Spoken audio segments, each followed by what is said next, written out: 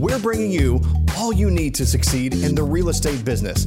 It's Spilling the LT, brought to you by Lawyers Title, telling you what it's really like to work in real estate.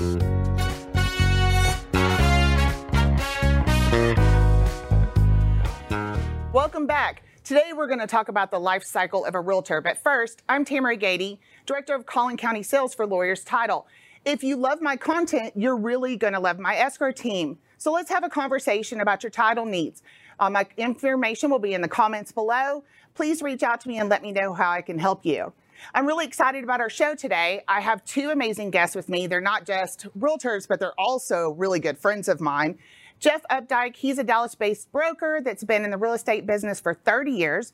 And then I also have Weston Pugh, who's been in the real estate business and in the Dallas area for about 14 years now. Together, they make Updike Pugh. Welcome to the show, guys. Thank you. Thank you for having us. So glad you're here today. I'm really excited about our topic. So before we ask the first question about the actual topic that we're going to talk about, because it is what I'm going to ask you about is based around everything we're going to talk about today. How did you guys become Updike Pugh? Why don't you share with the audience really quickly how that happened? Back in the day. Back in the day. So Jeff had been in real estate for how many years prior? 15 years or so. 15 years. And I had just recently moved to Dallas and was in new home sales. That did not pan out. Won't name the company, but not worth it. And I didn't understand that every new agent was really sought after by brokerages. And so I knew him through one of our good friends, Ashley Conlon. And I just went up to him and I said, hey, are you hiring? And he was like, yes. I said, well, I'm getting my real estate license. I'll be back in about 6 months. And 6 months later, I showed up. That's how it started. Ready to go. Yep.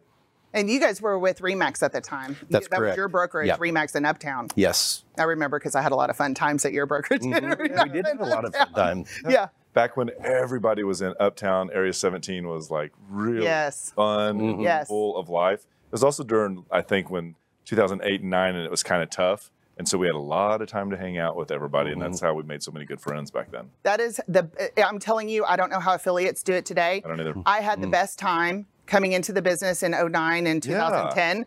I mean, I had the margarita man on speed dial, the taco man, the hamburger man, ice cream man, and we would just go to MLS meetings in the morning, go to tour, have some, and then set up at a broker open from 1 to 3 and just have a fabulous time hanging out. That's how I mean, you guys had the time to build relationships back then. And so people have asked me over the years, like, how in the world do you know Weston and Jeff and Chris and John and all the other big names that are in Dallas real estate?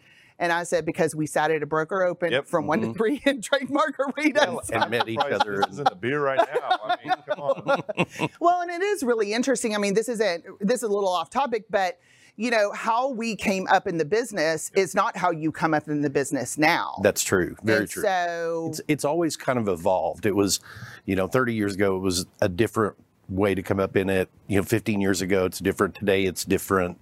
It's one of those things that I think just changes all the time. Because before, you're right, because back in the day, you were so dependent on that up phone taking calls. And so the broker could kind of conduct and control who did that by, did you go on tour? Are you supporting our vendors? There were requirements before you actually got to sit on the desk. And today, with the internet and with social media like we have right here, that's not as important. And so it's really a different way to cut your teeth and get in the business. I don't know if it would be very different right now to get into it. It would be harder, I think. And I have these conversations with our new sales reps that have come on board. They've all been experienced in the business, but they're struggling trying to get their businesses up and running. And I don't know how you would do that right now because you guys are exhausted. And even though inventory is really tight and interest rates are going up, your hair is still on fire all of the time. And how much time do you have to sit down with a new affiliate that calls you up and asks you to go to coffee or lunch? Yeah, exactly. Yeah. It's hard to not do that because I think we all reflect back on what we had to go through to be successful in it. So when you have somebody that calls and they've got a genuine tone in their voice and they really just want to meet you to get their face out there, it's hard not to do that, but you also just have to manage your time. I agree. I call you guys realtor unicorns. We know you're out there, but we don't really ever see you. even today's date, I think that like when we see new agents come into the business and become successful, those agents have a life prior to real estate. And so like they were a teacher, or they worked as a nurse, or they worked at CBRE. And so they have this database and this outpouring of connections that allow them to like step into it and make connections and start helping people buy and sell houses. But if you're just stepping out of college and think that this is it and it's easy and the market's hot, Yeah. well, I think it's going to be a really tough. big challenge, yeah. And so you kind of tapped into it. So let's kick off our first question. You know, we're going to talk about just starting out, the first 3 years. What does that look like? Yeah, I know. Aren't you so glad we're not there right now? If I had known how hard it was going to be when I stepped into it, I don't know that I would have done real estate.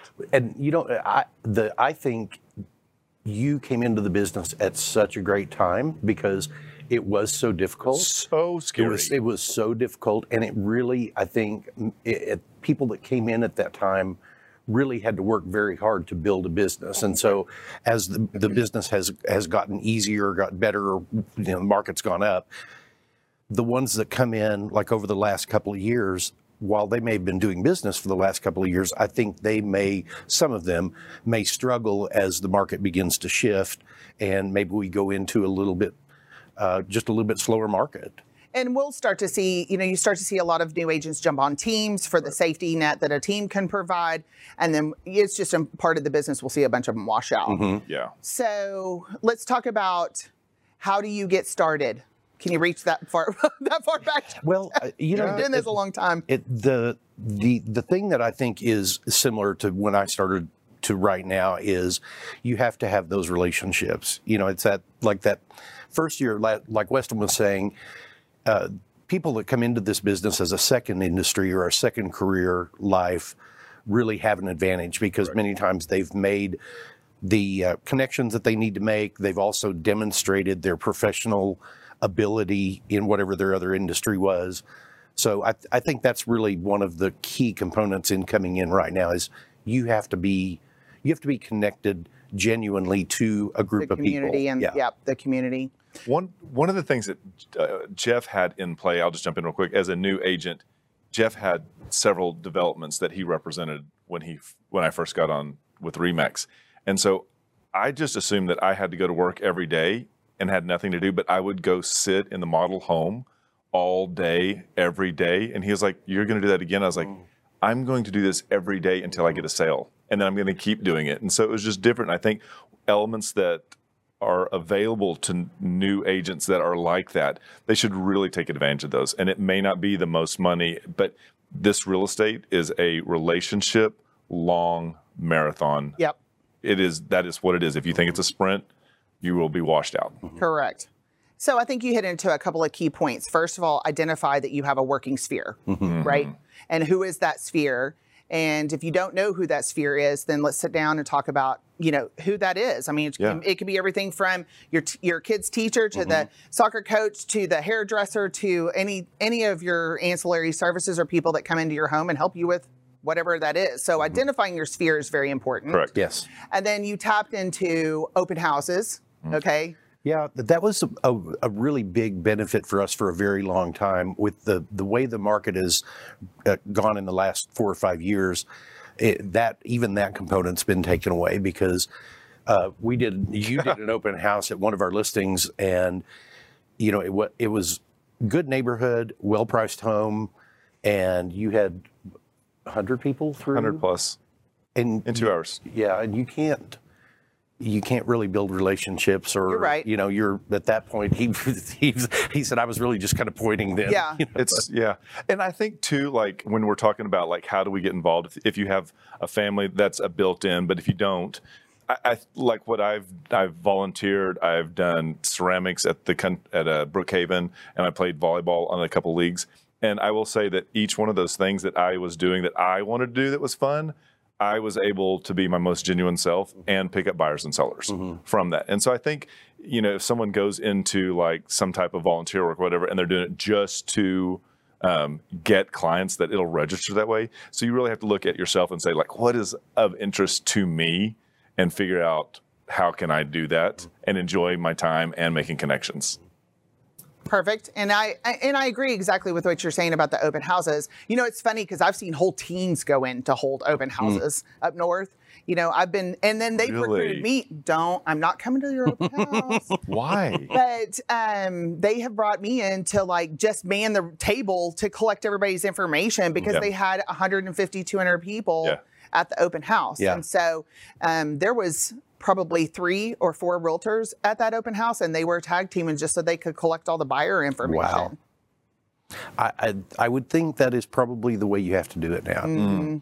It's just because of the technology in the industry changing and the consumer's availability of information. You know, 15 years ago it was very different, and so consumers really had to come to us.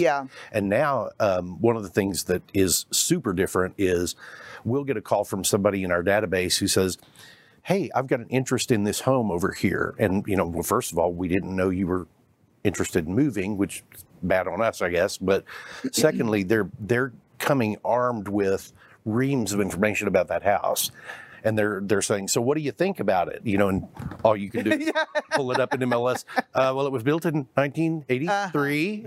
It's got to take you a little bit off guard that the potential buyer knows way more about the house than you do because the internet's opened that up. And because inventory right now is scarce, people pivot on a dime. So like they'll tell you, I'm only looking below Mockingbird, east of the lake, and they give you like this finite thing. And then 2 weeks later, they haven't found anything. And they're over there in Northwest Dallas. And I'm like, that's Sparkman's Club. What are you doing over there? No. So you have to be ready. You cannot be a true like farming a single area any longer. So if you're getting into real estate thinking I'm only going to do Lakewood, well, there's 700 others of you that are only doing Lakewood. So you really, really need to be wide open to all. I think there's a balance in what you're saying because I think there's a lot of realtors who say I'm your DFW specialist. And they are not. That's too much of a. They are not. That's too much of an area. So I agree that you do need to be an expert in particular areas of the metroplex where you plan on selling.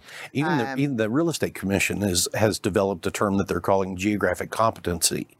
I learned that in truck legal too. And it is, I love it because for a long time, we did have people from other cities that were realtors in other cities that had a son or a daughter buying up here, and they just wanted to write the contract for them and save them. And, you know, it just made it incredibly difficult. And a lot of times those people did not get the representation that they needed. Well, and as a realtor, you can refer that out. And if you want to refund them back your 20, 25% referral commission, by all means. Absolutely. And I think for a first time, for a newbie agent, the thought that you can do this part-time with your other job is you're really not doing your buyers and sellers the justice, because in this market they need you when they need you, and it's not. I mean, even today we almost weren't able to make today because it was like this huge gyration because something happened in an option period. And so if you have like literal constraints geographically that you can't leave somewhere, you can't really service buyers and sellers today. And on top of that, the sheer cost of being a realtor. It's not cheap. It's not. Let me get another drink. So kind of back to your question about the like years 1 through 3. Here kind of my little idea of it is the first year you're probably only going to do business with people that you don't know. You may do business with a few you do, but you're going to end up with more people that you don't know. But what a newbie agent has to do is is talk about that success to the people that they know, because sometimes it takes 2 or 3 years for the people that you know to feel comfortable referring you or working directly with you themselves, because buying a home is usually the largest investment most people make. And that requires a lot of trust. Well, and I know from switching companies, it took a while to rebuild that trust. Because, you know, there's a lot of reps that jump in and out of title and don't make it, and they come from home warranty. They're like, title's going to be fun. And, you know, they just, it's a hard business that I don't know that a lot of people understand what they're getting into. So I did have a ramp up period of where I have to reestablish myself and prove that I'm going to stay put and prove that you can trust me and my escrow team and all of that. So the same thing goes for you guys. everybody knows a realtor. Yep. Yes. And so at least one. At least one. least. Right At now, least one. right now they all know 5. Yeah. Let's, okay, so speaking of year one, you go through your pre-licensing classes, you take your test, you pass the test. Well, I went to Champions to get my license with Randall Graham, by the way. Oh, Did you know really? that? I didn't know that. No. Okay, so this is when I was working for Ebby, and Mary Frances made me go get my real estate license, which was the best gift. I was like, I don't want to do this, but it turned out to be the best gift. So if you're watching, Mary Frances, thank you. That is nice. But she had been bugging Randall Graham for years to go get his real estate license. So we thought it'd be fun to go to real estate classes together, and we sat in the room and just recruited everybody that we wanted. That's awesome. But if you ever see Randall Graham, ask him if he has his real estate license because he does not. He didn't finish. He finished and never took the test. Yeah. So every, milestone, I did all my SAE hours and my PRI, and then I started all my, regular CE hours. I would text him or call him and go, well, did you do? Oh, no, you didn't, because you didn't. Because you're not licensed. That's awesome. That's funny. I didn't even know that. Had not heard that. So anyway, but my point was, I had to share the funny story, but my point was in Champions, all of these brokers came in and would do their spiels on what they would offer a new agent and how they were going to help them get off the ground. And so let's talk about, how do you choose a brokerage? Well, I'll say how you don't choose a brokerage is the least expensive one. If that's the whole reason while you're choosing a brokerage, then real estate really isn't for you because there is so much you don't know. It's like drinking from a fire hydrant is basically what I thought the first year was like. Everything from the computer to how to write a contract to like navigating the super lock, everything was brand new. Nothing was prior knowledge, 0 of it. And so if you're in a group that is just cheap and it's like $10 or we only take a portion of your commission, then that's going to be really difficult for them to be able to provide you the level of training that you're going to need to be successful. Yeah. Passing the real estate classes teach you how to pass the test. Yeah. That's all that's for. That is the, terrible. that, in my opinion, it does not teach you how to build a long-term real estate business, which I look at it like you are opening a store. You're opening a storefront somewhere. You've got to come up with product. You've got to come up with your marketing plan. You have to come up with all of your follow-up. It is How to write a contract. Oh my gosh. How to negotiate a contract. How to work with a buyer. How to terminate a contract. how to keep from getting sued. How to keep from getting sued. That's one of them. Preserving your E&O insurance. Yeah. There's all these things. And so give us some pointers when looking for a brokerage for a newer agent. I think Weston's point is dead on. Number one, don't do it based on price. You select a broker based upon how your business model is going to run and how that broker fits into helping you build that business model. In many instances, it really is just training. We didn't connect with the Ebby Halliday Company until 12 years ago, and we joined through the Dave Perry Miller organization. But Ebby has been known to have the best training program in the industry forever. And I know when I was recruiting for RE/MAX, it was hard for me to recruit people that really knew what they were doing because they wanted to go somewhere that had a really extensive training program. And many times they would end up with the Ebby Halliday Company. And at some point, Ebby began charging people to go through that class because what they would do was people would join Ebby Halliday and then get the training, and then they would go to a different broker. Oh, I've heard brokers say, go over to Ebby, get trained, and then come over and join our brokerage. Yeah. That's insane. Yeah. And it kudos to them for being like to step out there and say, well, we're going to make you pay for this also. Yeah. Because I think that really does. Well, you got some skin in the game now. You really do. And you could always I don't know, maybe they refund it after a year or two, but they keep everybody off that 1 month in and out. I think it is good training. The other thing too is like if you know of a certain neighborhood that you want to be in, you should kind of look at the signs in the yard that are I think that's a great representing pointer. and figure out if that's what you want to be. I think so many times we see people want to go into that luxury market, but if you don't have the behind you to kind of do that, you're going to starve.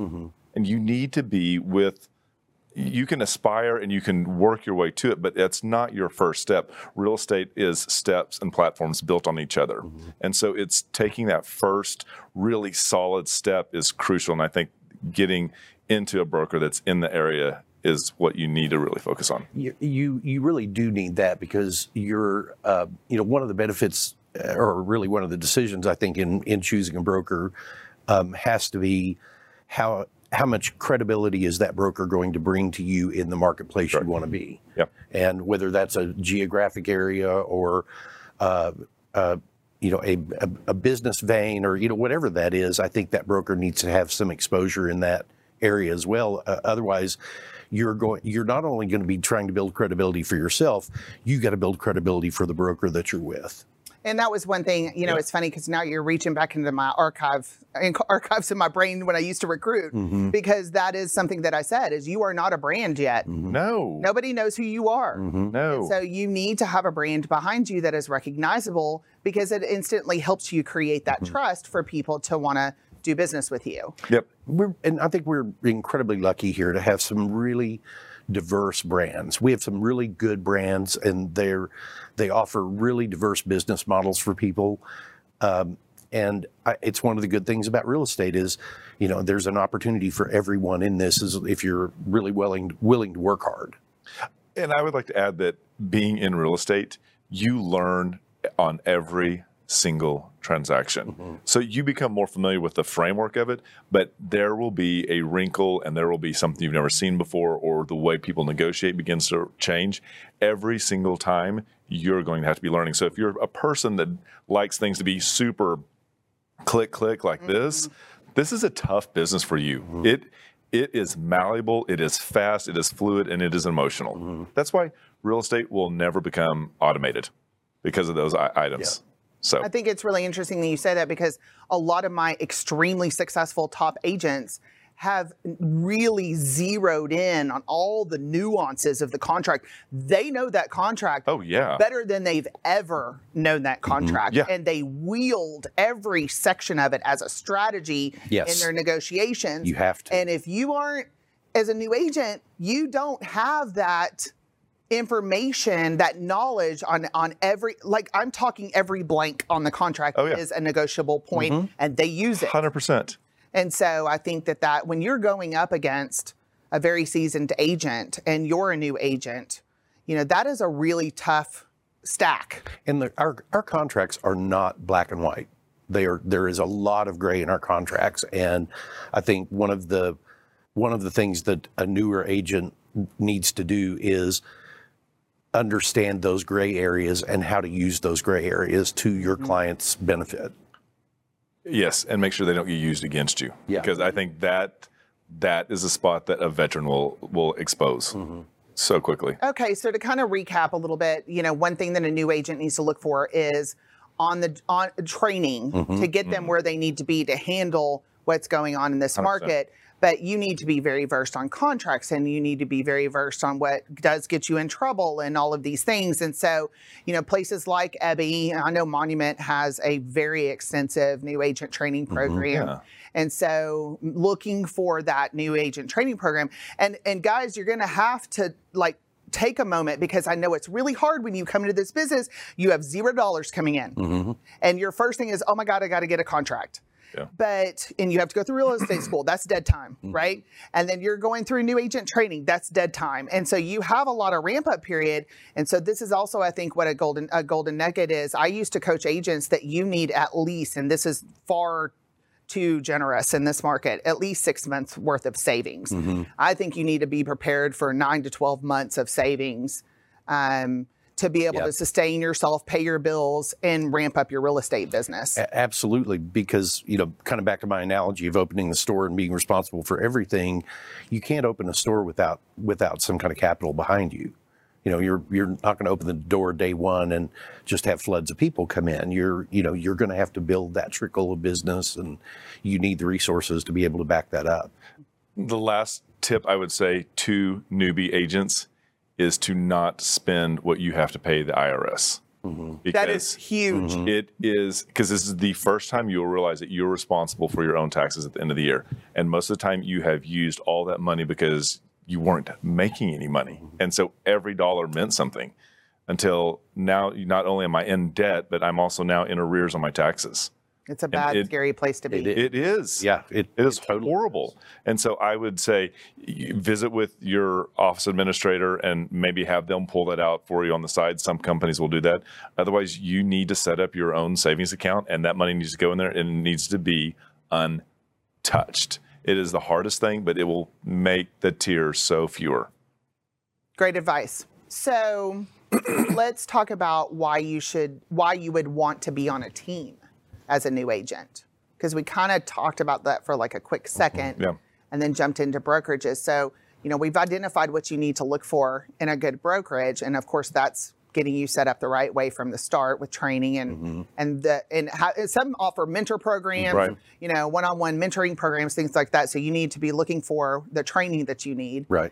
And a lot of new agents we're starting to see them more unseasoned ones start to jump onto teams for the safety net of what a team can offer. Right. So why would an agent join a team? I think we have to first clarify, are you joining to be a member of a team, or are you co-founding a team? Because those are two totally different things. Like, he and I are 50-50 on our team, but a lot of times what we're seeing is once a formation of a team happens, they add in additional, basically, buyer's agents is what they're doing, is that they just farm that out. And so you have to weigh that and figure out what you want, your business to be.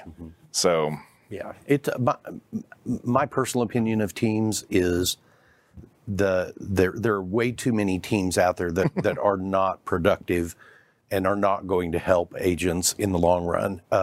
There are teams that do, and I don't want to take anything away from them, but I think many times it's kind of sometimes a last-ditch effort for an agent to think they're going somewhere. Now, the benefit of being on a team is you do have that a little bit tighter feel of camaraderie with a group of people. You don't always get that, especially the last 2 years. You haven't really gotten that from just the general office environment. If there is a lead structure built into that team where you are going to get leads, I think there's a value in doing that. My personal feeling about the way those team structures work is if you join a team like that, you're building the business for the team leaders. You're not really building your own business, because in most cases, if you choose to leave that team, that database people is not coming with you. It's staying with that team. So what you do have to be able to get out of that is the additional training, the opportunity to talk to people where you get those leads, because like you said with the open houses before, that was really where I learned how to say things and how not to say things, because you had people coming in and you knew what tone of voice to go, work best to say hi, Yep. All the nuances. Yeah. Yep. So, and I've seen, you can tell, I'm privy to a lot of inner workings of a lot of teams. And so you can see the ones that are really successful because their teams don't leave. Right. A lot of new agents will jump on teams so that they can gain the additional training and information that they need. And then they leave because they're tired of paying the split. Right. And they're like, well, wait a minute, I can make more money out on my own. So you do see a lot of turnover on teams for that reason. But I think the successful team leaders have figured out how to keep their people even after they've been fully trained and they're up and running and fully capable of running their own business. And so there are reasons why an agent that is very successful would join a team, because they don't want to carry all the load by themselves. That is very the financial cost, handling all the marketing. A lot of these teams have marketing people, that also do things for the team. Yeah. Even simple things like they have a process for opening doors and delivering signs and, all of these things that as a single agent, you have to manage all of this stuff by yourself. And so I can see where alleviating some of that heavy lifting of those, what it's all important, but these kind of day-to-day tasks that you just have to keep doing as a realtor, Right. they have infrastructure to handle stuff like that. The wheel has been developed and it's in motion. Correct. So you just get to become a spoke and really help, and that's what it is. So, I mean, they're really important. I think that a lot of times people age out of them, and become their own. Form their own. And I think if you're going to go that route and form your own, I think you really have to look at having a working relationship where both of your skill sets don't lean in the same direction. Like he's much more negotiation, contract, and has taught me all that. And I'm much more like, why does a buyer think like that? How do our listings look? What is our marketing viewpoint, and who are we targeting with this? Like, it's not just a shotgun marketing blast. Like, we're literally looking for someone who has 5% down that wants to live in this area.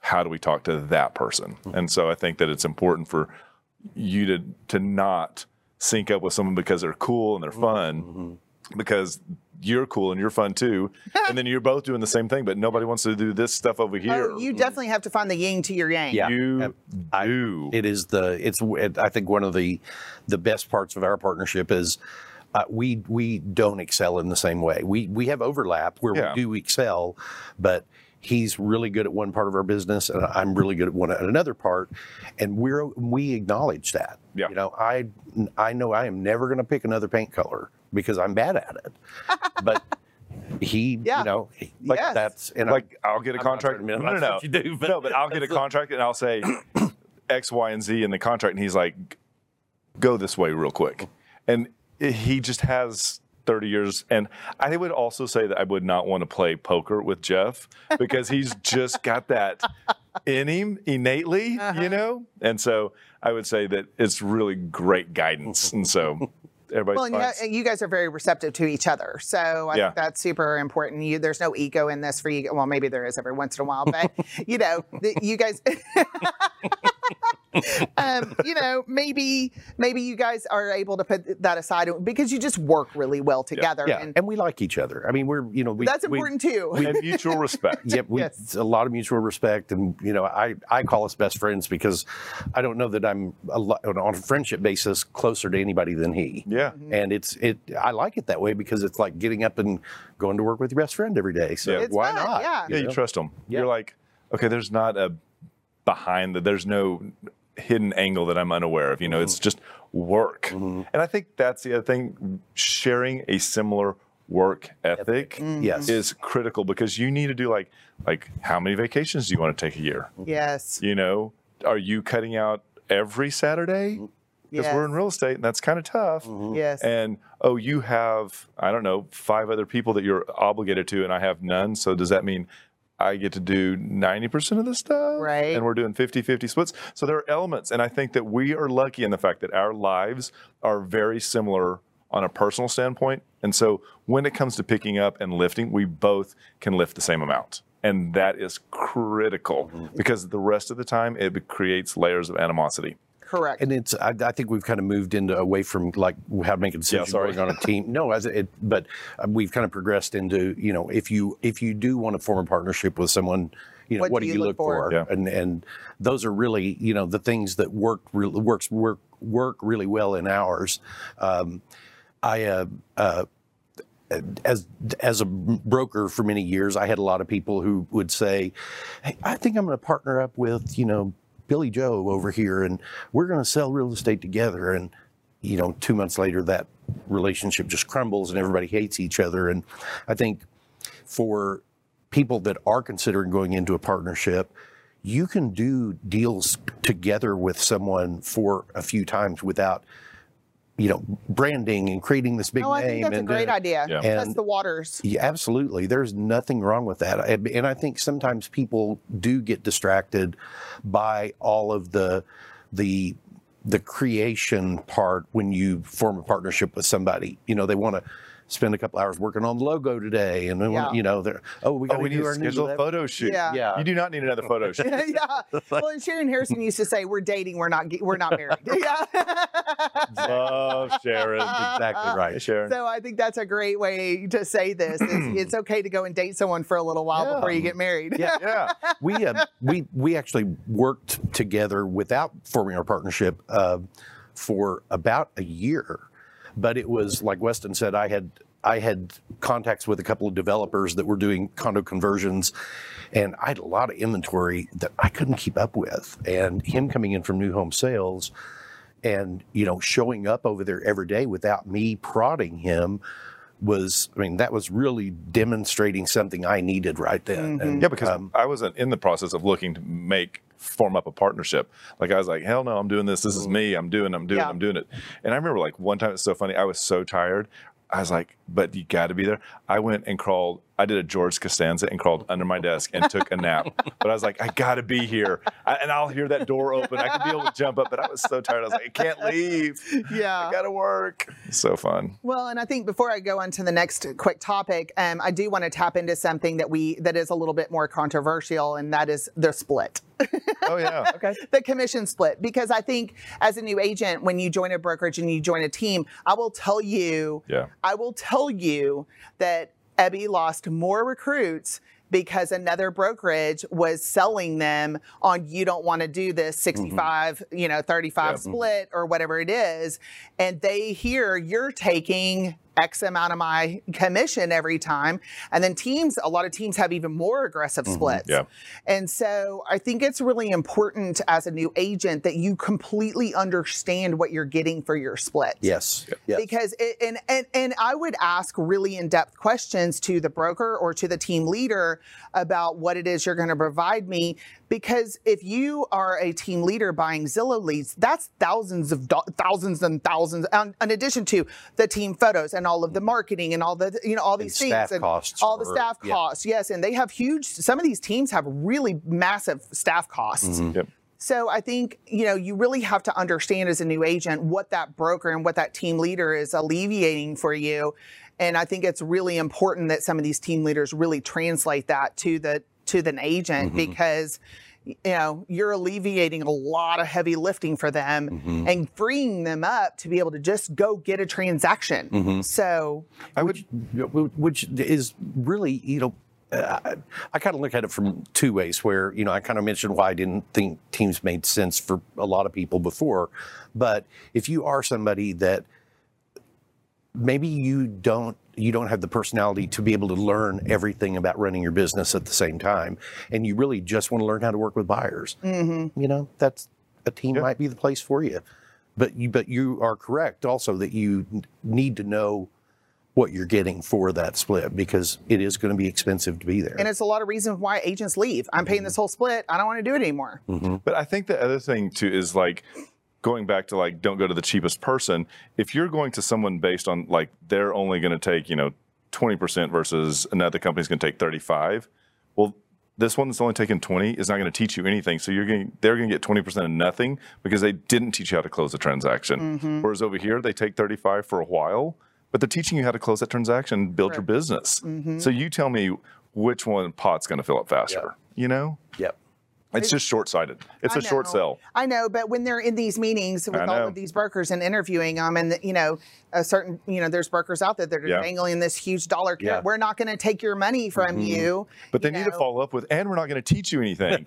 They need to follow up with that. Yeah. I mean, these transaction-based brokerages, I think those are great places for seasoned agents. I mean, it makes, or ones that are just winding their career down. Yeah, I mean, it makes a lot of sense. I think there's definitely a place for the diversity of brokerages that we have now, but I don't know that I agree that's the spot for the new agent. So. Or we always laugh because we'll deal a transaction. We're like, so the person is the listing agent and they're also the manager and the owner of the company. And we always go, they can't play nice with others. They just can't. So let's move into another conversation. And I've seen a lot of my realtors get their broker certificate lately. So we've got a lot of agents becoming brokers. And I've had several clients do it over the last 2 years, especially with COVID, because they had time. Right. So I think we've had an influx in brokers. So why should you be a broker? Why would you want to be a broker? And either stay with a brokerage or start your own shop. Does that make sense? Because there's a lot of brokers that don't break out and do their right. Yeah, I think the benefit of the education you get from a broker's license really does help you with your business, because you learn deeper aspects of running a brokerage that you may not use, but you begin to understand how that operates and what the responsibility is, and it also helps you know better what to look for when you are making a decision to make a change. Like I went from, being a sales agent to being a partner in a company 2 years later, and I got my broker's license in 1996. But I wasn't going to be a managing broker at that point. And then I went to become a managing broker for 5 years, and found out I just didn't like doing that. Mm-hmm. And so that was why we had partnered up, and that was part of why we transitioned over to Dave Perry Miller. Mm-hmm. Was I didn't want to do all that. I didn't realize it, but I thought that was the natural progression. You think there's things you're supposed to do as you progress in your real estate career. But years ago, that was where brokers made all the money. And that was the natural progression. Absolutely. You wanted to move in that position and have that downline, But I think that today, the way that the market rotates so fast, that as an agent, you can handle at one point 20, 25 transactions. Well, I'll tell you, when you're handling 20, 25 transactions, you're fine. Yeah, you know what you're doing. Yeah. Mm-hmm. So that's kind of my answer for whether you should get your broker's license or not. I think people should progress to that, because I think there's an extra layer of education that you get. And you also have more flexibility in your career if you decide to do something different. That's true. You have instant decision-making capability for that.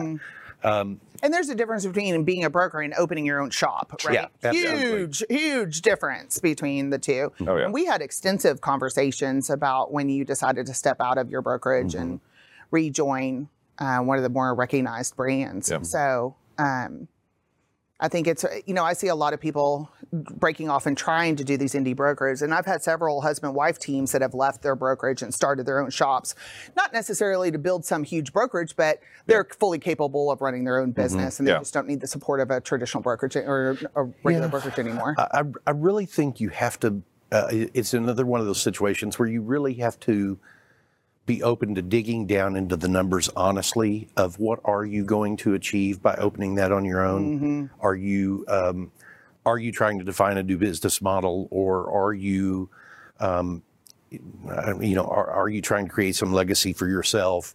But to me, at the end of the day, if the numbers don't make sense to do it, you're probably doing it for your own ego, and the ego is the thing that's going to cost you the most money every day anyway.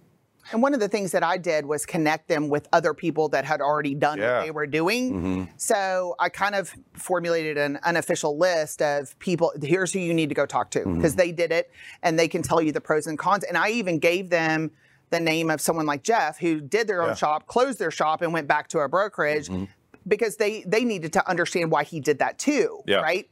And so I think that's, the interview people that are doing what you're wanting to do to see how to do it the right way, or what to look for. Or did and stopped. Why did you stop? I think asking the question of why you stopped is more important than, because going back to 20 years ago as a broker, we didn't have the same technology requirements that we do today. Like, you need an app, you need to have a website, you need to have an IG account, you need to have a marketing team, you need everything. And it's not like part-time. That stuff needs to be happening all the time. Yeah. And it's tough. It's really a lot more demanding than it used to be, of course. Well, let's talk about your podcast. Oh. I was just on it. You were. Was that last week? That was last week, yeah. So real estate's moving fast. I just proved the point, because I was like, I don't know when that was. It was. I know it's recent. So the name of your podcast is? Sold with Updike Pew. Okay. And then when does it air? It airs Wednesdays at noon. Live. On Facebook Live and on YouTube Live. Okay. But if you can't catch it then, you are welcome to go to our Facebook page, and you can watch every one of our 178 episodes. That's a lot of episodes. It is. Yeah.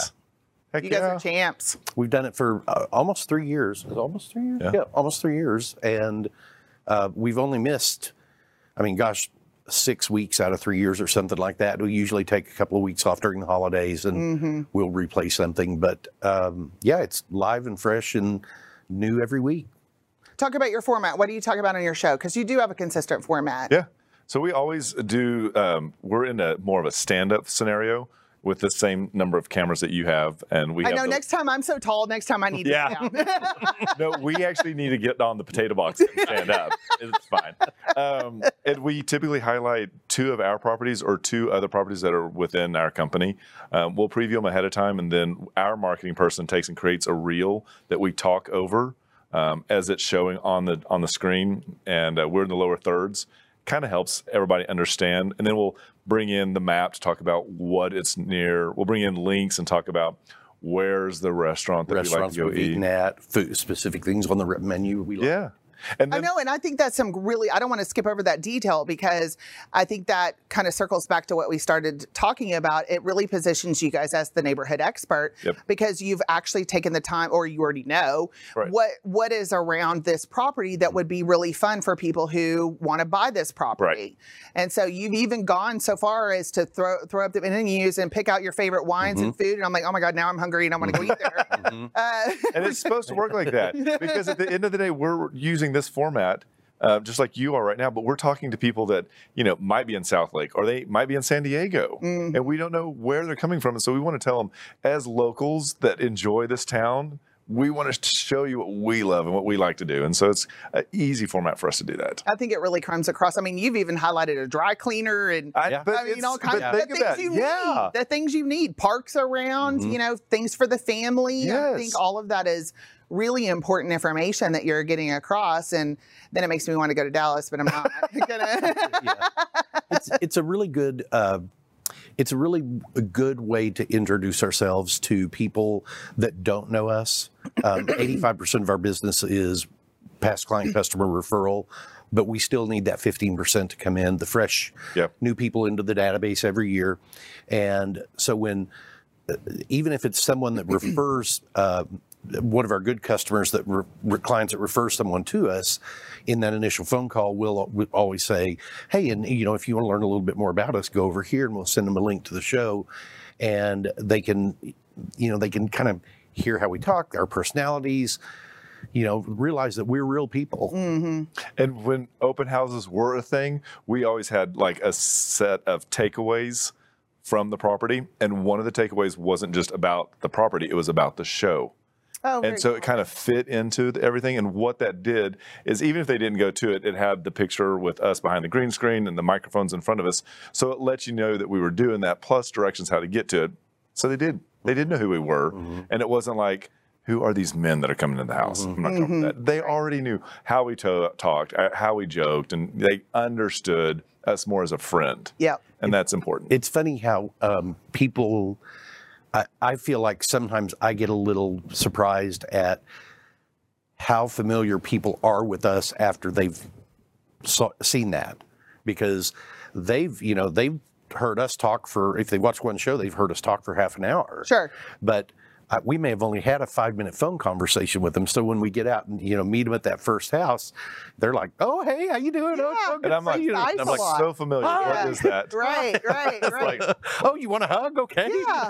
But it's good. It's the way that it's supposed to work. It is. And then in the second half of the show, what we always do is we talk about, like last week, we talked about interest rates are rising and what does that do to your buying capability. Love that. And also, what does it do as far as monthly? But then we've done fun stuff, as we had a lady on the show that built chicken coops. And we had her on the show when we talked about that. That's fantastic. And it's just like to bring things to you that are both educational and fun, you know, and what's local. We really like to use local people. There was a guy in McKinney that had a store in downtown McKinney, and he built Murphy beds, and he built the best Murphy beds. They were incredible. And we just thought it'd be so fun to bring that on, because saving space. How do you transition a 3-bedroom, but you don't need that bed always out? You could use it as an office or as a kid's room, make it more of a playroom, and they just sleep in the playroom. So again, we're just trying to think of different ways. Very creative. Get that content out in front of people and let them know that we think differently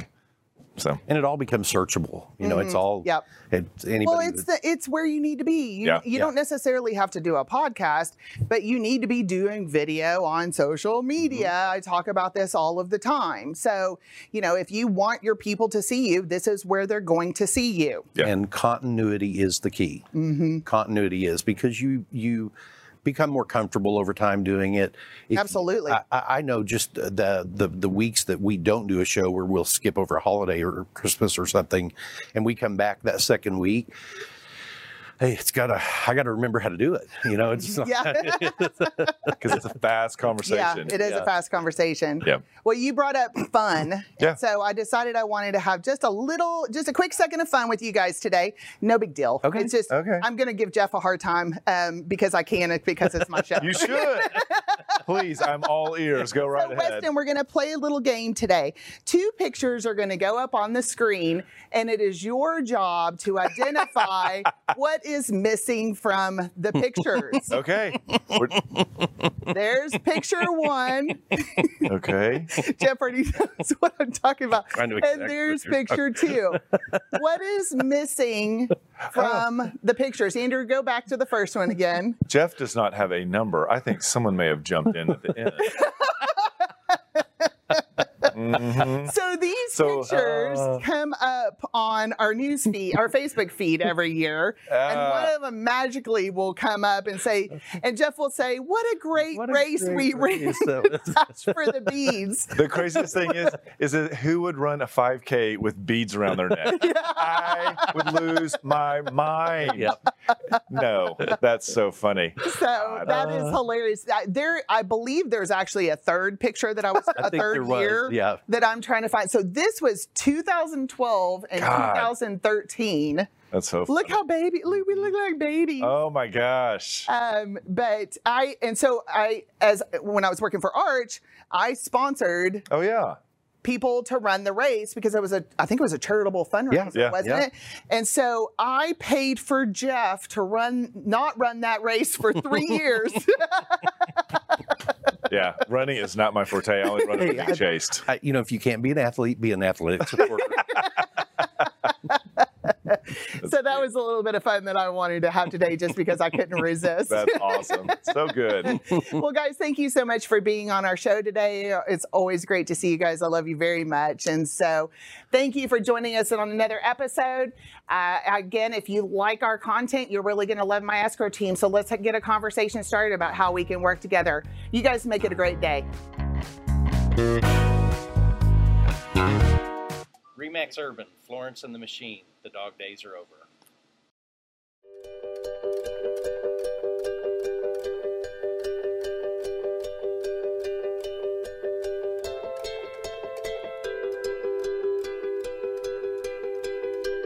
Happiness